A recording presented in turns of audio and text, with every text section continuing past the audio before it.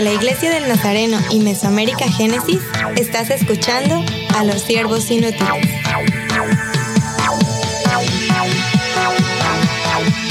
Saludos y bienvenidos al podcast de los siervos inútiles. Qué bueno es tener todos aquí en el cuarto de nuevo. Somos un podcast que se enfoca en misiones, en cultura, en iglesia saludable y estamos muy felices de estar aquí otra vez. Quiero presentar a algunos siervos aquí conmigo. Yo soy Scott Armstrong, pero a mi izquierda, Emily Armstrong. Hola. A su izquierda, Suje Barón. Saludos. A mi derecha, el reverendo José Luis Acevedo. ¿Cómo están todos? Y también del otro lado de la mesa, Natalie Franco. Me toca decir entonces, Dios le bendiga. Sí, ya lo saben. Mira, vamos a meternos ya en el tema de este episodio, pero antes tenemos un pequeño anuncio y no es tan agradable tal vez, pero este anuncio es para prepararles. Tenemos 4 episodios más y algunos van a decir, ¿antes de qué?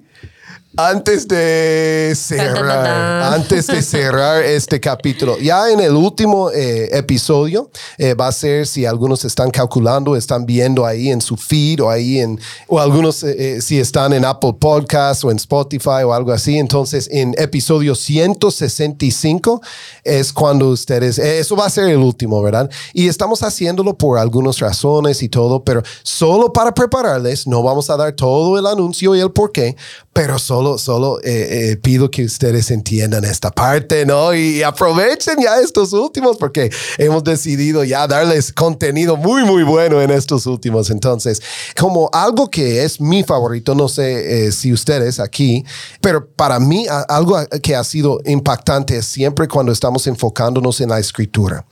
Lo hacemos en cada tema, ¿verdad?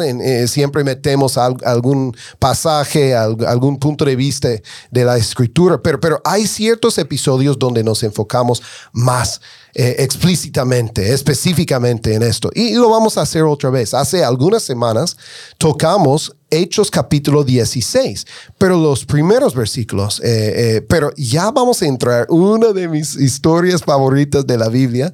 Y entonces, para iniciar allá, recuerden que esto tiene implicaciones en cuanto a misiones, implicaciones en cuanto a ser siervo de Dios.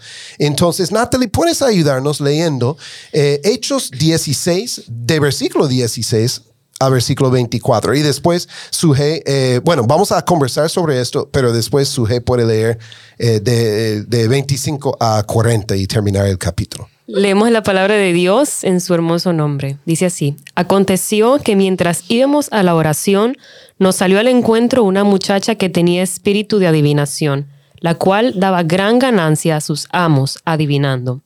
Esta, siguiendo a Pablo y a nosotros, daba voces diciendo: Estos hombres son siervos del Dios Altísimo, quienes os anuncian el camino de salvación. Y esto lo hacía por muchos días. Mas desagradando a Pablo, éste se volvió y dijo al espíritu: Te mando en el nombre de Jesucristo que salgas de ella. Y salió en aquella misma hora. Pero viendo sus amos que había salido a la esperanza de su ganancia, prendieron a Pablo y a Silas, y lo trajeron al foro ante las autoridades. Y presentándolos a los magistrados, dijeron: Estos hombres, siendo judíos, alborotan nuestra ciudad, y enseñan costumbres que no nos es lícito recibir ni hacer, pues somos romanos. Y se agolpó el pueblo contra ellos, y los magistrados, rasgándoles las ropas, ordenaron azotarles con varas. Después de haberles azotado mucho, los echaron en la cárcel, mandando al carcelero a que los guardase con seguridad, el cual, recibiendo este mandato, los metió en el calabozo de más adentro y les aseguró los pies en el cepo. Gracias, excelente. Lo dejamos así con un poco de suspenso, ¿verdad? Ya, ¿qué va a pasar? Bueno, ustedes ya saben, pero yo creo que podemos iniciar ya. Suje, muchas veces leemos esto y ya queremos entrar en, sí, fueron liberados de la cárcel y vino el terremoto. Esto viene. Pero ¿qué está pasando aquí? ¿Cuál es el contexto? ¿Por qué fueron echados en la cárcel? ¿Y qué te enseña eso? Sí, yo creo que, como dices, parte de este capítulo siempre nos lleva rápido al momento, ¿no? Del milagro, al momento de la adoración, y nos enfocamos ahí, ¿verdad? Pero es bien importante ver cómo Dios estaba guiando a estos hombres, porque Dios conocía la condición de ciertas personas en específico, ¿verdad? Y una de estas personas que aparece aquí es esta niña, esta joven que está siendo violentada, que está siendo esclavizada, que está siendo vendida, ¿verdad? Por estas personas que sacan ganancia a pesar de su sufrimiento. Digo, no era algo bonito como, tiene un talento, ¿verdad? Sino era algo que estaba sufriendo, a pesar, no tan solo era como que ella estaba ganando, sino era una chica que estaba siendo atormentada por demonios, pero también estaba siendo explotada por unos amos, por personas que tenían intereses no en su vida, sino en las ganancias que ella podía dar a través de adivinar o de profetizar o de hablar un poco sobre la vida de las personas. Y bueno, es interesante ver cómo desde hace mucho tiempo está sucediendo algo que todavía actualmente está sucediendo, y a veces lo vemos como algo normal, ¿verdad? Y yo recordaba mucho esto porque tengo mucha cercanía con muchas personas, muchas jovencitas que pasan por abuso, por prostitución, que pasan por pornografía, niños, ¿verdad? Que están siendo vendidos, explotados en el trabajo. Y mi hermana tiene un centro de rehabilitación en México, y de verdad que yo estoy sorprendida de ver la cantidad de personas que están viviendo esta situación. A veces no somos tan conscientes, ¿verdad? Pero esto es una realidad bien presente en nuestra actualidad, y es algo que a Dios le interesa, que en realidad a Dios le duele, ¿verdad? Esta condición, y vemos que en este momento no tan solo está pasando esta condición, sino que Dios tenía también un plan para esta chica de liberarla, ¿verdad? Pero actualmente podemos nosotros relacionar esta historia con cosas que están pasando actualmente. Gracias por notar esto. Esto no es solo hace 2000 años. Eso está pasando ahora. Sí. Y Emily, la reacción de Pablo fue bien interesante, ¿no? ¿Qué nos puede enseñar cuando pensamos hoy día? No solo, esta historia linda de Hechos, algo que está pasando hoy. Sí, yo creo que hay algo que me llama la atención mucho de Pablo es, bueno, cuando estamos solo viendo lo que era la acción de la niña, ¿verdad? Solo está hablando la verdad. Uh-huh. Ella está diciendo, son siervos de Dios, pero se lo hacía tan a menudo que se frustró a Pablo. Tenemos como mentalidad de lo que estaba aguantando por algunos días, pero llegó a ser un enojo, ¿verdad? Y de repente él empieza como a hacer algo. Y para mí, cuando yo lo veo, empiezo a pensar, pero el enojo le movió a tener un movimiento, una acción, ¿verdad? Y muchas veces cuando estamos pensando en el enojo en la iglesia o en nuestras vidas, el enojo es una de las emociones que pensamos que es algo malo, ¿verdad? Que nos llega, que no debemos tener, que no es de Dios. Pero cuando estamos viendo la Biblia y cuando empezamos a ver lo que es el enojo muchas veces es lo que Dios nos ha dado para tener una reacción contra la injusticia. Uh-huh. Entonces yo creo que eso es lo que estaba pasando en Pablo, ¿verdad? Que él a empezar a tener como un espíritu inquieto por lo que estaba pasando, que empezó a ver hasta la niña que estaba esclavizada, ¿verdad? Y hacía algo. Entonces yo creo que como iglesia, aún en este sentido, podemos recibir un reto. ¿Cuánto estamos viendo de lo que acabas de decir, Sujei, cuando estamos ya sabiendo las estadísticas, cuando quizás conocemos a alguien que ha salido de una vida así o que está atrapada así, que empezamos a tener un enojo que sí es santo, ¿verdad? Que nos ponga en moción. Quizás es mi pregunta, ¿verdad? Yo creo que hay mucho más espacio que la iglesia puede tener una misión y estar en acción. Y tenemos que ver a la niña doblemente esclavizada. Uh-huh. Porque estaba esclavizada por sus amos, porque en ese tiempo era común la esclavitud.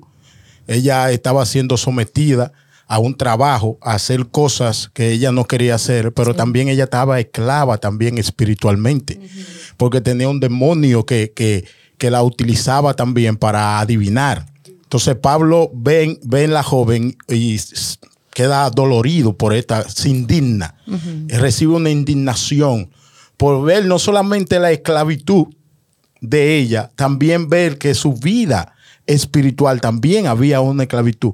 Y así hay personas que están esclavizados por la trata de personas que en el mundo, muchos niños, mujeres, que lo maltratan por su estado, por su pobreza, por su falta de protección que tienen, la maltratan. También hay personas que están siendo esclavizadas espiritualmente, y nosotros, esas situaciones deben a nosotros hacernos reaccionar para ir a la ayuda. Pablo sabía que lo que iba a hacer en un momento le iba a causar problemas, pero actuó en base a ver la injusticia y la clase de maltrato en que estaba sometida la niña, tanto emocional y espiritual, pero también física, de su libertad, de no poder hacer lo que ella quería. Y no era una molestia tal como por la niña, sino era una molestia por los demonios que estaban utilizando a esa niña, porque él... como dice Emily, estaban diciendo una verdad, pero Pablo no necesitaba promoción de los demonios, ¿verdad? Él no estaba pidiendo ayuda para que le reconocieran como un siervo de Dios, pero también la molestia por cómo los amos estaban abusando de esta chica, ¿verdad? Y yo creo que cuando dice ahí que Pablo entonces, después de varios días de decir, o sea, ya basta, ¿cómo puede ser posible esta situación? Entonces él reacciona, y me gusta mucho como dice el versículo, ¿verdad? Que ordenó al demonio que saliera inmediatamente, y inmediatamente el demonio salió. O sea, vemos ahí como dice Emily, cuando somos como confrontados con esto, él sabía que Dios deseaba que esta chica tuviera una vida diferente, y él tenía la palabra, la autoridad para hacerlo, y lo hizo, ¿verdad? Y vemos a los demonios sometiéndose, y vemos a la chica también siendo libre de esta doble esclavitud. Haciendo la voluntad de Dios, impactando la comunidad, y las cosas salen mal al inicio. Arrastrados ante las autoridades, acusados injustamente, desnudados, severamente azotados. No estamos hablando, no son solo palabras. Ahora, Suje, vas a leer lo que pasa después. Pero tenemos que reconocer, ellos todavía están sangrando de estos azotes. Ellos todavía están sujetados en el cepo, encarcelados, y la cárcel no fue nada agradable en ese tiempo. Entonces, mira lo que pasa, y es impactante. Y ahora quiero prepararte, Nati, también quiero escuchar de ti, porque la reacción de ellos me recuerda de ti como cantante y adoradora y todo. Entonces, bueno, escuchemos primero lo que sucede, Suje. Pero a medianoche, orando, Pablo y Silas cantaban himnos a Dios, y los presos los oían. Entonces sobrevino de repente un gran terremoto, de tal manera que los cimientos de la cárcel se sacudían, y al instante se abrieron todas las puertas, y las cadenas de todos se soltaron. Despertando el carcelero y viendo abiertas las puertas de la cárcel, sacó la espada y se iba a matar, pensando que los presos habían huido. Mas Pablo clamó a gran voz diciendo: no te hagas ningún mal, pues todos estamos aquí. Él entonces, pidiendo luz, se precipitó adentro y temblando se postró a los pies de Pablo y de Silas. Y sacándolos les dijo: señores, ¿qué debo hacer para ser salvo? Ellos dijeron: cree en el Señor Jesucristo y serás salvo tú y tu casa. Y le hablaron la palabra del Señor a él y a todos los que estaban en su casa. Y él, tomándolos en aquella misma hora de la noche, les lavó las heridas, y enseguida se bautizó él con todos los suyos. Y llevándolos a su casa, les puso la mesa, y se regocijó con toda su casa de haber creído a Dios. Cuando fue de día, los magistrados enviaron alguaciles a decir: suelta a aquellos hombres. Y el carcelero hizo saber estas palabras a Pablo: los magistrados han mandado decir que os suelte, así que ahora salid y marchaos en paz. Pero Pablo les dijo: después de azotarnos públicamente sin sentencia judicial, siendo ciudadanos romanos, ¿nos echaron en la cárcel y ahora nos echan encubiertamente? No, por cierto, sino vengan ellos mismos a sacarnos. Y los alguaciles hicieron saber estas palabras a los magistrados, los cuales tuvieron miedo al oír que eran romanos, y viniendo les rogaron, y sacándolos les pidieron que salieran de la ciudad. Entonces, saliendo de la ciudad, entraron en casa de Lidia y habiendo visto a los hermanos, los consolaron y se fueron.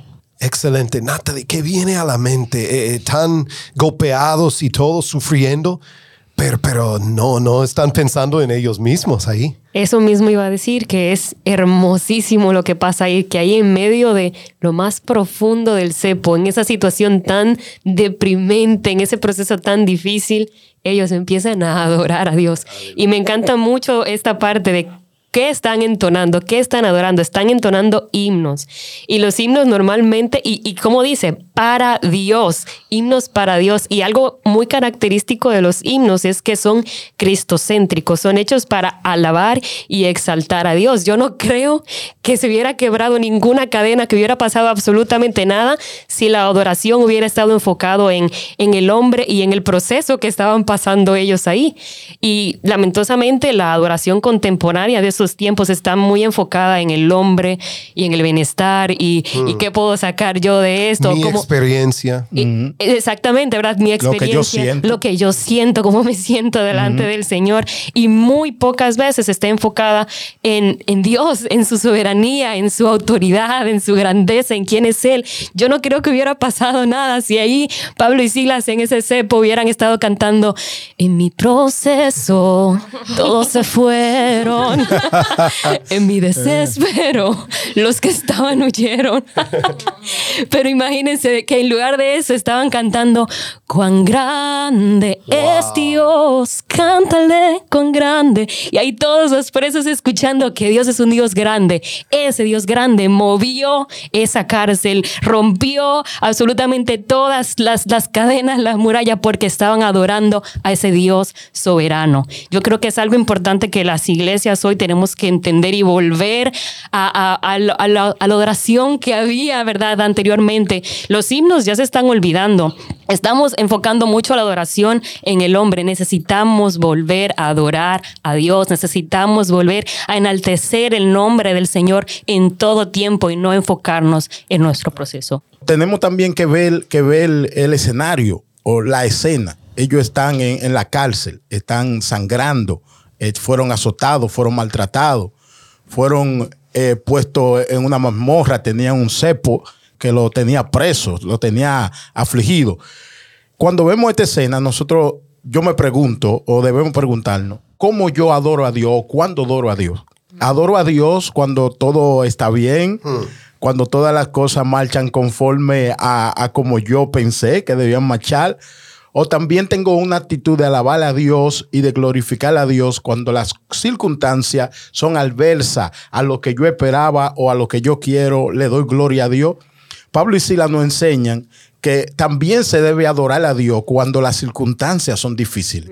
No solamente cuando las cosas van bien. No solamente, como dice un amigo mío, no solamente cuando la nevera está llena, cuando la despensa está llena, cuando tenemos empleo, cuando la familia está en salud, sino también que se debe adorar a Dios de corazón cuando aquellas cosas son contrarias a lo que nosotros queremos o percibimos en el entorno. Ellos están adorando a Dios, pero yo veo a Pablo, puedo verlo sangrar, puedo verlo en un lugar incómodo, en una situación difícil, pero él está alabando a Dios. Eso es un carácter de un hombre que está completamente puesto, entregado a Dios, a adorar a Dios en un momento difícil. Y para nosotros se nos hace nuestra generación, una generación que vive en comodidades, que vive muchas veces en mucho lujo, con muchas cosas.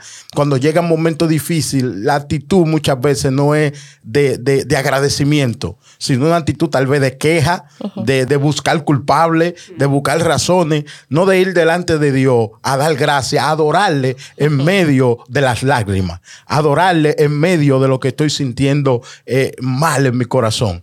Y ahí también se muestra fidelidad a Dios.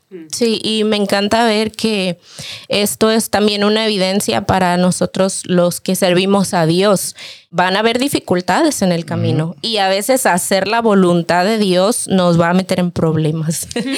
Pero algo que me encanta de ellos que están resaltando ahí es la paz y el gozo que sienten por hacer la voluntad de Dios. Ellos, dice ahí, ¿verdad? Que en vez de maldecir a los hombres, ellos bendijeron a Dios. Ellos podrían quejarse, ellos podrían haber estado hablando de por qué los están porque era una injusticia, ¿verdad? A pesar de que porque no habían hecho un acto injusto o algo que estaba mal ante la ley para ayudar a esta chica, pero tampoco era justo porque eran romanos y ni siquiera les dieron tiempo, yo creo, ¿verdad? De justificarse, de decir o de excusarse, de presentar ahí sus identificaciones de por qué, si no me dan un documento oficial o algo. Pero ellos no se fueron a pensar nada de esto, sino a decir, estamos viviendo bajo la voluntad de Dios y Dios tiene un propósito por lo que hicimos. Dios tiene un propósito aún en este lugar y ellos no perdieron la oportunidad de seguir ministrando. Sabía que ahí había más personas esclavizadas, como la misma chica que había recibido ya la libertad. Entonces ellos estaban bien centrados, me hace imaginar que ellos estaban bien centrados en Dios, en su voluntad, en el reino, en la liberación, en las oportunidades que Dios nos da, y ellos no la perdieron. Ellos estaban ahí reconociendo quién era Dios. Y hay una frase muy bonita de Tertuliano, un líder teológico que es el que le llaman el padre del cristianismo cristiano, y él dijo algo bien poderoso, ¿verdad? Dijo, las piernas no sienten nada en el cepo cuando el corazón está en el cielo. Y me encantó eso, ¿verdad? Yo creo que es una palabra que nosotros tenemos que tomar en nuestras vidas y recordarla cuando estamos en momentos difíciles. Que Dios merece toda adoración por encima de mi dolor, por encima de mi circunstancia, por encima de mi situación. Amén. Sí. Wow, poderoso. Obviamente de eso estamos hablando, alabando y adorando, José Luis, como lo dijiste, ¿verdad? En medio de dificultades, no solo cuando todo va bien. Hay otras cosas que debemos también resaltar aquí. Por ejemplo, voy a lanzar algunos, ¿verdad? No sé a dónde quieren ir con estos, pero primero la adoración y el poder de Dios llegaron a ser el mejor evangelismo. ¿Qué dice versículo 30? No dice que ellos estaban, me gustó cómo estabas cantando, Nati. Creo que muchos oyentes van a decir, queremos más de esto en los podcasts, ¿verdad? Pero no estaban cantando necesariamente el plan de salvación y estaban diciendo, pero mira lo que pasa. Naturalmente, por el Espíritu Santo, el mismo carcelero dice, señores, ¿qué debo hacer para ser salvo? Él mismo, algo está pasando en su corazón. Entonces su alabanza, su testimonio llegó a ser el mismo evangelismo. No tenían que, perdón, me gusta el cubo evangelístico, pero no tenían que tener ya el brazalete de colores, el libro de sin palabras y alguna técnica. Fue la alabanza y la adoración, ¿no? Bueno, si quieren hablar de esto, la otra cosa también, yo estoy notando que Pablo y Silas van a la casa del carcelero y luego regresan a la cárcel. ¿Por qué hacen? Bueno, vamos a ver, que no sé quién quiere hablar y todo, pero muchas cosas me fascinan aquí en este texto. Bueno, yo veo ahí un poquito como la urgencia, ¿verdad? De este hombre por recibir la palabra. Y sí, como dice Scott, estaba ya el momento, estaba haciendo la palabra predicada a través de la fe y el testimonio de Pablo y de Silas, que este hombre decide rendirse a los pies del Señor, ¿verdad? Y decir, ¿qué debo hacer para ser salvo? Y me encanta que cómo va este proceso, ¿no? De alcance, de conversión, y Pablo y Silas, ¿verdad? Guiando a este hombre hacia la fe en Cristo. Y algo que me llama la atención es ver cómo sucede todo de una manera rápida, ¿verdad? Y consecutiva. Este hombre creyó en Dios, se le predicó a la familia, bueno, salieron, ¿verdad? A predicar a la familia y después regresaron a la cárcel. Pero vemos aquí que no tuvo que suceder todo un proceso como a veces nosotros complicamos el evangelismo, la vida cristiana. Vemos algo aquí muy natural, muy genuino, genuino, muy espontáneo.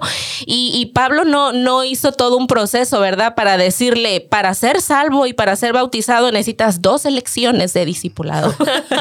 No le dio una clase de teología, no le habló de los sacramentos, de todas las cosas que tenía que hacer. Él guió a este hombre arrepentido a poner toda su fe en Cristo Jesús. Y me encanta cómo Pablo está siguiendo en obediencia, cómo el Espíritu Santo lo está moviendo a hacer esto, ¿verdad? A compartirle la palabra, a llevarle el evangelio a la familia, a bautizarle a él y a la familia.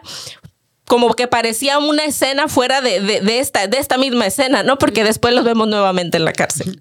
Ahí podemos ver la inmediatez del bautismo también. No sé si ustedes han tenido momentos cuando han hablado con cristianos que dicen, no, yo he sido cristiano por 20 años, por 30 años, y miembro, y hasta están enseñando de escuela dominical, pero nunca he sido bautizado. Y yo digo, wow, el bautismo es tan en el Nuevo Testamento no es algo como opcional si uno quiere, no es como había una urgencia, usaste esta palabra, una urgencia por llevarle a su casa y de verdad recibir la hospitalidad del carcelero. Eso es una conversión, amigos, transformación, un carcelero que está castigando y ahora está abriendo su casa y todo, pero ellos dijeron, no, es muy urgente que también sea bautizado, tú y toda la casa, ¿no? Hay que notar también que en medio de la situación que Pablo vivió, mantuvo su fe, mantuvo la confianza en Dios. Y esa fe y esa confianza mostrada a través de la adoración, esa fortaleza de fe y de confianza en Dios, de creer que Dios tiene el control en el momento difícil y a la vez manifestarla a través de la adoración a Dios, causó un terremoto en la cárcel se abrieron, fue el efecto de su fe, el efecto de creer en Dios manifestó el poder de Dios. Y este poder manifestado impactó al carcelero e impactó a todo el que estaba ahí. Era tan fuerte lo que sucedió en esa cárcel que todas las cárceles estaban abiertas y ninguno de los presos, por el temor de lo que estaba pasando, salió de su cárcel. Entonces este hombre quedó impactado. Ver lo que sucedió chocó su vida. Ver a Pablo en medio de esa situación, adorar a Dios y servirle a Dios por encima de cualquier circunstancia, impacta la vida de él y él decide creer en Dios por lo que vio. ¿Qué es lo que quiero decir? Que muchas veces nuestra vida tiene que reflejar lo que nosotros creemos. No solamente una fe sin evidencia, sino una fe que tenga evidencia. Eso impacta a la gente. Yo puedo ser cristiano en mi comunidad, la gente puede verme con una Biblia caminar hacia la iglesia, pero si la gente no ve evidencia de eso, en el sentido, tal vez no con un terremoto igual que en la cárcel de Pablo, tal vez no partiendo una cárcel en dos con el poder de Dios, como hizo Pablo, pero sí a través de nuestras buenas acciones, a través de mostrar misericordia, de mostrar compasión, de mostrar a Cristo a través de nuestros actos, de nuestros hechos, impacta a la gente, cambia a la gente. Y yo creo que Pablo en ese momento en la cárcel, él hizo esto, demostró su fe interna a través de una adoración externa que todos podían oír, y esto trajo la manifestación del poder de Dios y el carcelero pudo cambiar. Yo creo que podemos tener un evangelio con evidencia, sí. Un evangelio que la gente pueda palparlo, que la gente pueda sentirlo, que la gente pueda abrazarlo a través de nuestra vida y a través de lo que hacemos. Creo que en ese pasaje hay algo como muy polémico en este pasaje, ¿verdad? Aún más para los misioneros, pero cuando estamos hablando de la iglesia en general, pero cuando llegamos a los misioneros, que la razón principal por la cual Pablo y Silas se pusieron en la cárcel era porque ellos estaban enseñando contra lo que hacía la sociedad, ¿verdad? Uh-huh. Entonces este acto con la niña era como el último acto, ¿verdad? Uh-huh. Que ellos habían hecho algo de patrón. Ellos estaban diciendo cosas contra de esa sociedad, contra de esas personas. Aún las personas, cuando les llevaron a ese juicio que era falso, ¿verdad? Estaban diciendo que están en contra de las cosas que hacemos nosotros. Uh-huh. Entonces yo creo que como iglesia, como misionera, a veces yo yo leo cosas así y tengo que pedir a Dios el discernimiento a saber cuándo abro mi boca, ¿verdad? Porque Pablo no era de ahí. Era un extranjero que estaba predicando algo en contra de la cultura, no solo como algo espiritual, estaba hablando en contra de cosas culturas y no tengo como toda la respuesta, ¿verdad? Pero yo sé que somos un podcast para las personas que están pensando en misiones, en cruzar culturas y todo. Entonces, para mí, tengo como mucho reto cuando estoy como leyendo cosas así, que no solo se lo pusieron en la cárcel y que hacía Pablo, ¿verdad? Pero Pablo, vez tras vez, está hablando en contra de una cultura por las cosas que no fueron de la iglesia, que no fueron del Dios Altísimo, ¿verdad? Y muchas veces se le pusieron en la cárcel o se pasaron los castigos, igual a lo que pasó aquí. Ese solo es una instancia de muchas que pasó con Pablo, ¿verdad? Entonces, ya para mí tengo que pedir a Dios muchas veces. Cuando empiezo a ver algo, que estoy dentro de una cultura de algo que las personas dicen que, pero no, esa es nuestra tradición. Eso es como somos. Pero ya cuando Dios está revelándome a mí que, bueno, eso es para nosotros contra la Biblia. Para Pablo es contra lo que el Espíritu se estaba revelando en esos días, porque la Biblia no existía con Pablo, ¿verdad? Algunas escrituras, pero la Biblia como tenemos hoy día. Entonces yo creo que como misioneros debemos como pensarlo bien, porque es muy fácil cerrar la boca y no decir nada, pero parte de nuestro como deber como misioneros, parte de nuestro deber como iglesia es hablar a esas cosas, ¿verdad? Y hacer justicia en medio de la injusticia. Y muchas veces lo hemos hablado aquí en el podcast, que pensamos como iglesia que o es evangelismo o es justicia social.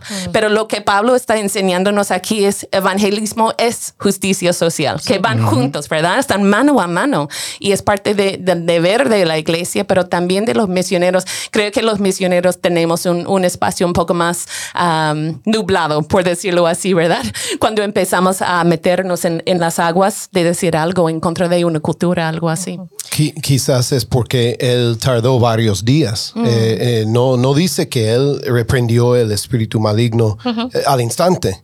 Quizás él estaba como intentando discernir, no quiero hacer algo malo como misionero, pero también yo sé que esto no agrada a Dios. ¿Qué hago? Y muchas veces pasamos nuestros días, ¿no? Sí. Como misioneros en ese ambiente. Y lo bonito de esto es ver el respaldo de Dios con el resultado. Porque en el otro caso, ¿verdad? La libertad de la chica, pero en este caso también fue salvarle la vida a una persona que se iba a suicidar. O sea, no estamos hablando de cualquier cosa. A mí me encanta ver cómo hacer esta comparación en los milagros. A veces nos vamos más al milagro del terremoto y sí, eso fue sobrenatural. Eso fue que se rompieron las cadenas de todos y eso fue algo impactante. Yo creo que más personas creyeron en Jesús y tuvieron la oportunidad de conocer a Jesús por el poder evidenciado en la vida de Pablo y de Silas. Pero cuando vemos, a mí me causaba un poco, pero ¿y entonces cuál era el plan, no, del terremoto? El plan del terremoto no era romper las cadenas para que Pablo y Silas salieran libres, sino era para que este carcelero y su familia fueran salvos. Porque cuando salieron ellos, incluso que fueron a la casa del carcelero y predicar la palabra y bautizarles, ellos regresaron a la cárcel. Y aquí está la respuesta de lo que está diciendo Emily. No era que estaban en contra de la ley, que querían estar de rebeldes, ¿verdad? Y aprovechar la oportunidad, se hubieran escapado y ya no regresaban, pero no querían que a causa de que ellos pudieran estar libres, ver afectada la vida de más personas. Así que ellos regresaron y esperaron el momento que Dios iba a hacer justicia, pero vemos la obra de Dios salvando a toda una familia. Sí, tal vez podemos cerrar solo como el capítulo cierra, ¿verdad? Qué lindo es después, imagínense. Después de sufrir, después de un terremoto, después de ministrar al carcelero y su familia, después de regresar a la cárcel, después de hablar con las autoridades, todo esto dice versículo 40, entonces saliendo de la cárcel, Pablo y Silas, ¿verdad? Entraron en casa de Lidia y habiendo visto a los hermanos, los consolaron. qué interesante. Algunos van a decir, los consolaron como, los hermanos entonces consolaron a Pablo y Silas. Pero ¿saben qué? No, el idioma original dice que eran Pablo y Silas que estaban después de una noche tan fuerte, tan agotador. Que ellos estaban ministrando todavía. Este es servir. Este es seguir ya por el Espíritu Santo impactando una comunidad, ¿no? Gloria a Dios por eso. Sí, y solo quiero decir, es un discipulado también. Es lo que estamos viendo. Cuando nosotros, como los cristianos más maduros en la fe, tenemos que animar los más inmaduros en la fe cuando estamos en sufrimiento. Eso es lo que estamos viendo siempre en las cartas de Pablo, en las cartas de Pedro, quienes sufrieron mucho por el evangelio, ¿verdad? Siempre están animando a las iglesias nuevas, están animando a los hermanos nuevos. Y yo creo que igual lo que estabas diciendo es que este es nuestro deber. Cuando nosotros ya tenemos nuestros 10 años, 15 años, 20 años de estar siguiendo a Jesús, es nuestro deber salir de sufrimiento y no buscar que la comunidad nos está sanando a nosotros, pero decir, cuán grande es Dios.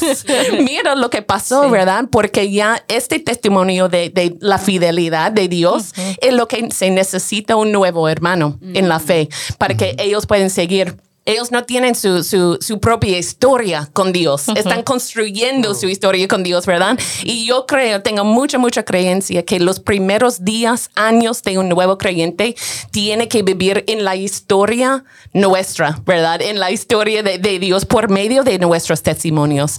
Entonces, qué bueno que lo resaltaste, porque yo estaba pensando eso también, que es nuestro deber como cristianos maduros. Y yo creo que hay muchos cristianos maduros que están escuchando un podcast así. ¿Verdad? Entonces, quizás el reto es buscar a alguien que necesita este testimonio de lo que Dios ha hecho en tu vida. Quizás no es hoy día que estás en sufrimiento, pero me imagino que has pasado por algunos tiempos y tienes que compartirlo con alguien que ya hoy día está pasando. Ver también que ellos estaban preocupados por Pablo y su vida, estaban preocupados por su vida. Y Pablo va a consolarle, como a tranquilizarle, a decirle, estamos bien, Dios tiene el control. Y eso enseña la capacidad que tenía Pablo para discernir la voluntad de Dios en medio de cualquier circunstancia.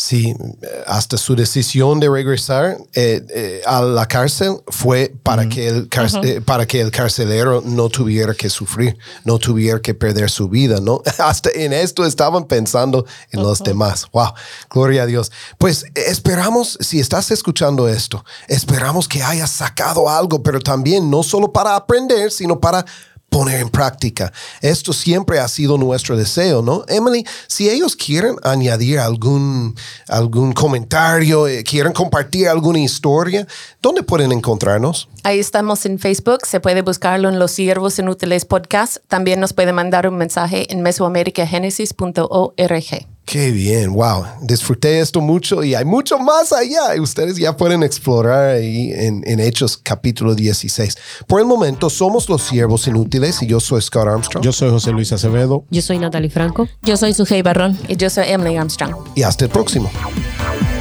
Para más información, visítanos en nuestra página de Facebook Siervos Inútiles Podcast.